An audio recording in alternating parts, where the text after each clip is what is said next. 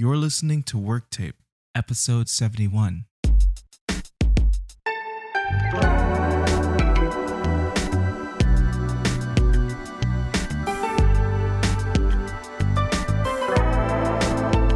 Welcome back to another edition of the Work Tape podcast. It's your boy, Money Mitchell. We got Isaac Reuben Grover, and we're going to be your hosts for this episode today.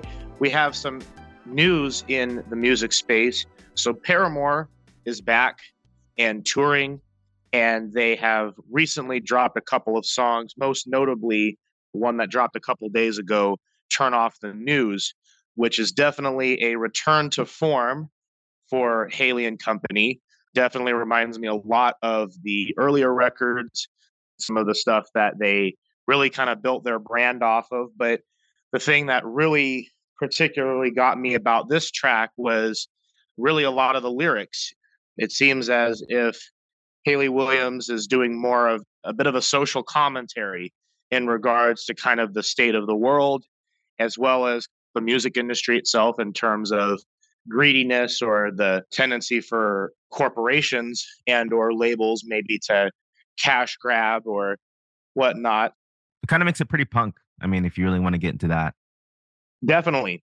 And the video that accompanied it was also pretty striking in terms of just the utilization of the old school film cameras and televisions, and then Haley herself kind of changing her look and doing a lot, especially in regards to like her eyes and whatnot. Was that an Amy Winehouse reference with the hair?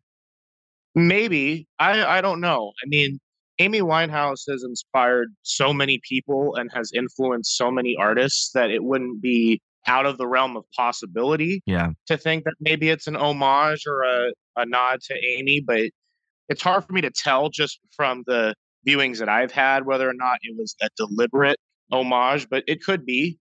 But regardless, I think that this is I think that this is a really good step in terms of a sonic direction for Paramore, getting back to kind of the basics in terms of what they really built their fan base off of, and then pairing it with some lyrics that definitely have a lot of meaning and I think are very applicable in today's world. And I think it's just kind of a really nice combination of those two elements coming together, especially in regards to Paramore's releases up until this point, which kind of saw the band veer off in a different direction and territory that wasn't really exactly welcomed by a lot of the OG fans. I mean, correct me if I'm wrong, but I mean, I'm not OG fan, but a lot of other people seem to like it.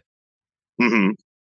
So was it kind of a thing in regards to even something like maybe The Weeknd, where they got started off of, a particular sound and built a particular sound that a bunch of other people and artists copied, and then got to the point where they veered off in more of a pop 80s influence direction, and then the 80s stuff was more welcomed with open arms by the general music consensus. Yeah.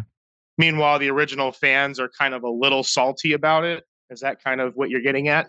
Yeah, I was pretty salty. And I mean, how many times have I talked about my thing with throwbacks? I mean, it's just I'm aggressive with it, but I'm making it a point as an artist.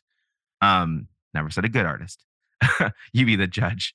But I'm definitely a critic. And what I hear with things like After Laughter and things like what The Weeknd did, and pretty much every other band that I've been very hypercritical of, more so particularly their 80s throwbacks. But I mean, I've heard, like you actually kind of mentioned something about Tame Impala. Yeah. And I never really gave a proper rebuttal to that. Yeah. My thing with Tame Impala, I'll say the negative with Tame Impala. I didn't really like the throwback aesthetic of him, to be honest. But I'll say the one thing that Tame Impala, that Kevin is amazing at. He's amazing at catchiness and just amazing hooks. So yeah, that is his strength as an artist, and I recognize him for that. Mm-hmm. And so kind of onto Paramore and other artists or The Weeknd, I mean, these people are catchy. I have really nothing against the catchiness of these artists because I think they do write really cool songs. Even the songs that I tell you that I'm not big on, there's always something about them that I can take away and appreciate. Now, when it comes to artists that I grew up listening to, like Paramore, it becomes more personal Mm. because I'm not really attached to The Weeknd, to be honest. I'm not really that attached that it bothers me that much. I mean, he can do what he wants, and that's fine. And I'm not hating on The Weeknd. I mean, it sounds like I am, but I'm not really. Oh no. I'm just saying when it comes to The Weeknd and Bruno Mars, I acknowledge their amazing talent, but I don't like how like industry leading artists will like because I know the whole industry is listening to them. I know they influence the entire industry. Yeah. So I kind of get angry with artists like them because I'm like, are you just trying to pull everyone back 30, 40 years? And again, that's personal preference because some people like the throwbacks and some people don't. And I'm one of those people who doesn't like them. And Mhm. in my defense, I mean, being derivative or throwing back has actually been a big criticism that artists get. This has been around for a long time. And so I thought it was just me. And then I realized, oh, I'm not the only one who's felt like this. There are other critics before me who often criticize artists who go down this road. But now taking it more toward the artists that I listen to, a lot more of the rock focused bands like Paramore, even though pop is still all throughout, rock writing. But with Paramore, the kind of diversion that they made was a little more frustrating because I knew what the band was capable of. And their format was amazing. So the throwback issue I have with Paramore, it's not that I don't want a band to grow. I often feel that throwbacks tend to be regressive than progressive. That's just my opinion. And so that's why emotionally I respond with disdain and, kind of shame them. I'm like, man, like I feel like it's wasted talent. And so, I mean, I'd like to get into the albums more in like the future episodes. Yeah. But just for the time right now, I think this is a great point. This is why, and the news is a great example. The news, just like you said, perfect return to form without being too derivative of their past. Mhm. Oh, and let me just make it super clear why Paramore are successful. I honestly think that it's the Faro brothers and Haley Williams. And sure, I understand that Taylor York, he's had a hand in writing catchy melodies on the guitar and maybe even the songwriting credits too. So I don't want to take him out of there because I know their bassist, Jeremy, has often been kind of ridiculed by a lot of people for not contributing much to the band. And I don't want to get into the drama too much, but I would say the other four, no offense, Jeremy, seem to have had the bigger work ethic with the band. Mhm. And so you can hear the character of those four. I mean, you might hear Jeremy in like All We Know Is Falling or stuff like that, but I hear the characteristics strongly more in Haley and the Faro brothers. If you just take the first three albums. And so that's the character of Paramore. Yeah, Haley, technically it is the Haley Williams show, but for a musician like me who likes to play the instruments, I'm going to be inspired by the members of the band who play the instruments more than Haley. Haley is just a good songwriter, and I like her for that. But when it comes to the Faro brothers, they really gave that character to Paramore. Mhm. And so Josh isn't there, but Zach is back. I love Josh, by the way. People don't like him, but I like him a lot. So, Josh, if you're listening to this, I appreciate you. I love you a lot. Zach, his drumming style really, really, really cemented Paramore as a different band than a lot of the other bands at the same time. Right. Even more so than bands like Fall Out Boy or, yeah, even Panic. Yeah, no, I think Zach's character and his drumming is a lot more unique to Paramore sound than a lot of other bands that were contemporaries for them. And so Mhm. I'm just saying, I think Zach's coming back to the band has really affected them. Now, again, I have things to say about After Laughter, which I'll get into the future episodes. I kind of wanted to hear your commentary on Haley's contrast with other artists that she's kind of, because she's done the whole solo route. Mhm. But Zach's drumming in the news, it's definitely a homage to Brand New Eyes. I definitely hear Ignorance in there. He does a lot of not drum rolls, but I don't even know the words. He always does that leading up to a chorus. And so I wouldn't say he's a busy drummer necessarily, but he's kind of a busy drummer. And you can hear it in the news. Now, this is why, if I had a criticism of that, is it kind of, again, plays on a television talking head sound or Joy Division, or no, Gang of Four. It's a lot like Gang of Four, which are all late 70s bands.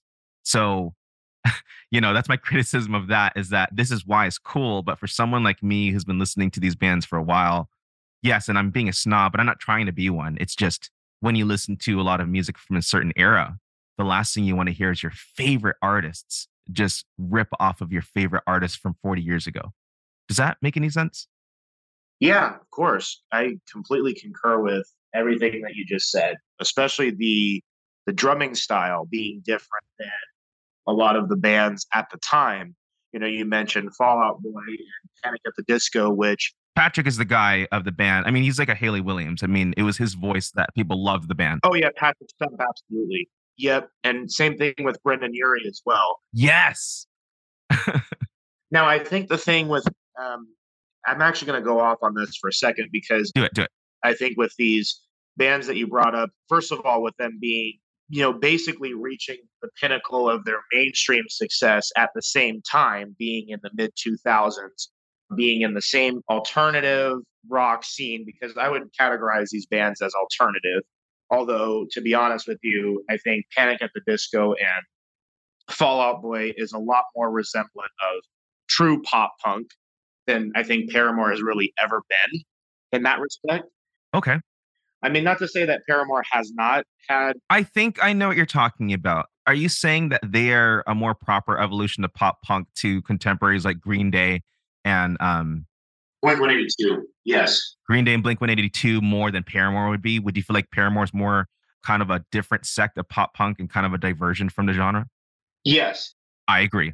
And I think with Paramore, not to completely be disregarding to Fall Out Boy or Panic's songwriting, but I think Paramore's songs always had a bit more substance to them too. Definitely. Yes. You didn't really hear a misery business from somebody like Fall Out Boy No. or Panic at the Disco. Those bands, by comparison, kind of kept things more light and more, I don't want to say fun, but kind of like just more light. Same for All American Rejects too, which is kind of a precursor to bands like that. I mean, not, yeah, I would say yes. No, absolutely. All American Rejects can definitely be thrown in this conversation too. Yeah. But I would say that one thing with Paramore actually is, yes, while it is kind of the Haley Williams show, as you kind of described, I think that Paramore actually, in comparison, especially to those other two bands, being Fallout and Panic, is actually, I feel like Paramore still feels like somewhat of a cohesive unit. 100%. As opposed to Panic at the Disco, which is really just Brendan Urie at this point. So Paramore, out of all of those bands, except for maybe All American Rejects, I actually love them, by the way. Go figure, right? But I'm going to hand this one to Paramore. Paramore is my favorite of the four we just mentioned, or seven, right? Mm-hmm. But Paramore is more, as much as it was the Haley Williams show, and it's hard, you got to, even Tyson Ritter doesn't touch Haley or Patrick or Brendan. So I'm going to just use the other three bands, because those were often talked about. But Paramore, out of those three, for sure, were more of a band than the other two. Mm-hmm. Like, I'm talking about style. I'm not talking about being devoid of drama. Right. There's a lot of drama with these bands, but you're talking about cohesion and the way they play together. Yeah. It's so evident with Paramore. And that's why I like them as a band, because not only is their lead singer great, but the rest of the band had a character to them that made them special and stick out while still fitting within their genre. Right. Actually, the thing is, I can see a lot of similarities between Paramore and Coldplay in that respect, where, a lot of people would make an argument that Coldplay, especially in the last couple of years, has been really a Chris Martin vehicle, especially with albums like Ghost Stories, where pretty much the joke was, oh, it's Chris Martin with 808s. I liked those 808s, by the way. I did too. You know what? People really crapped on Ghost Stories a lot when it came out, but I love that album, dude. It's my guilty pleasure. I love that record. I think it holds up tremendously well. I mean, it's definitely a vibe. I thought it was great day one. Yeah. I thought it was great day one. I think it's great now. So I'm one of those people that like it a lot. No, I did too. I stand behind that album and defend it as well, because I think that with that one, it was such a modern evolution of something like Parachutes. Yes! Same! It was more down tempo, it was more chill. Mm-hmm.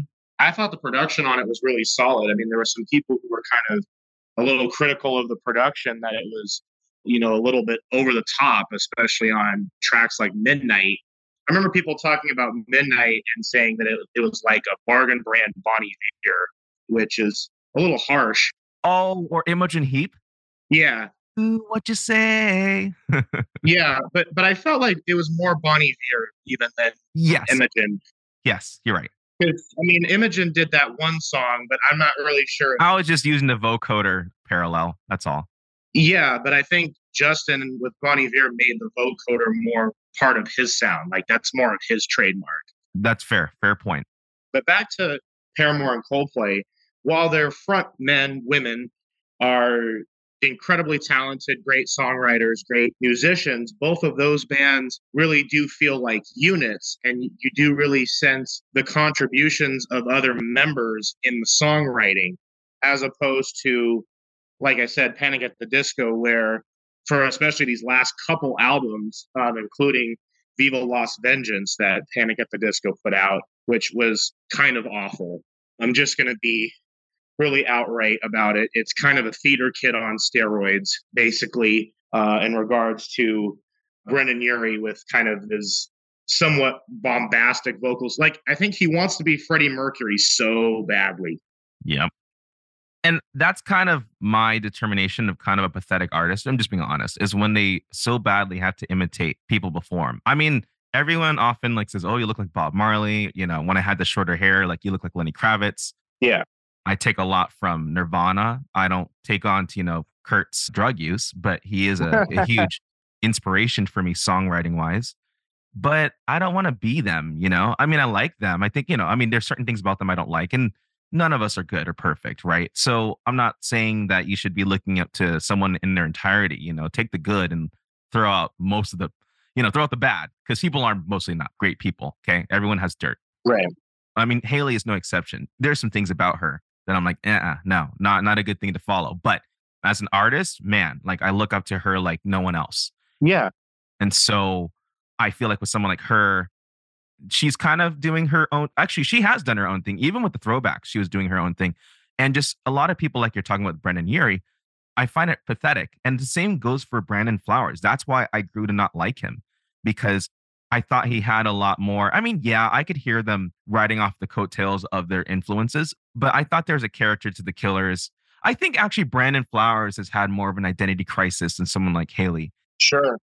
Oh, yeah. If we're going to talk about coming into their own sound, I mean, I like the Killers as a unit more anyway than Brandon alone, because when you took away the band, Brandon was kind of emulating his influences a lot more. When it comes to Haley, in fact, I swear you can tell a front woman or front man by their solo career. Oh, yeah. Sure. Even if it's not a big one, what are they doing? And guess what Haley was doing? Yes, it was new wavy and it was, but it had a fresh take. I don't know if you listened to her 2020 album, but she was doing something that was kind of different. And I was like, wow, I thought that was really cool. It made her feel like kind of an extension of Paramore. Not an extension, but like something different. Mm-hmm. And it felt like an evolution in music. It didn't feel like, I'm really complimenting her here. I thought she did a great job with that. And it didn't feel like just another pathetic attempt at trying to be relevant by trying to just, trying to mimic people that you look up to. I can't stand that, to be honest. That is probably one of my least favorite things about artistry, because to me, not only is it unoriginal, but it's like, I feel like you're not really being you. Well, and as you mentioned with the whole throwback kind of discussion, it's regressive. It's not really like pushing the art form forward. Oftentimes, because look, I'm not an idiot. I mean, I am an idiot, but not for that reason, okay? I know that you're going to take stuff from the past. Yeah. I know that. I know that you can't just like out of thin air completely come up with a new genre. I'm not listening for that. No. I'm listening for the way that people use the ingredients of the past to come up with some cool future stuff. That's what I listen to. And guess what? It's not created equally. Every artist does it differently. Some artists do it better than others. Absolutely. So some artists do it better than others. I'm going to praise some artists while kind of being harsh on others where I'm like, no. Yeah. And Paramore kind of did that. Okay. But yeah, no, once again, I completely agree with you in the sense that there is a huge emphasis, especially with these bands, especially more modern bands, but even bands of the past where, you really can judge a front man or front woman really based off of kind of their solo endeavors and in terms of what they decided to do differently from the rest of the unit. But I think that overall with these tracks, Paramore is really getting back to, I think, what kind of made them great in the first place. And, of course, they're supporting it with a tour as well, which has gotten a lot of people extremely excited to see them back live and on tour. So I'm really, really hyped and excited to see where Paramore goes with, I believe this is a new album that's coming out from them. Yeah. Okay. I think it is This Is Why, the actual album title. Gotcha. Okay. So I'm really excited just to see the rest of the album and what it brings. And if it's anything like these singles, I think it's going to be a real breath of fresh air, especially in the rock space, kind of really bringing, good rock music back.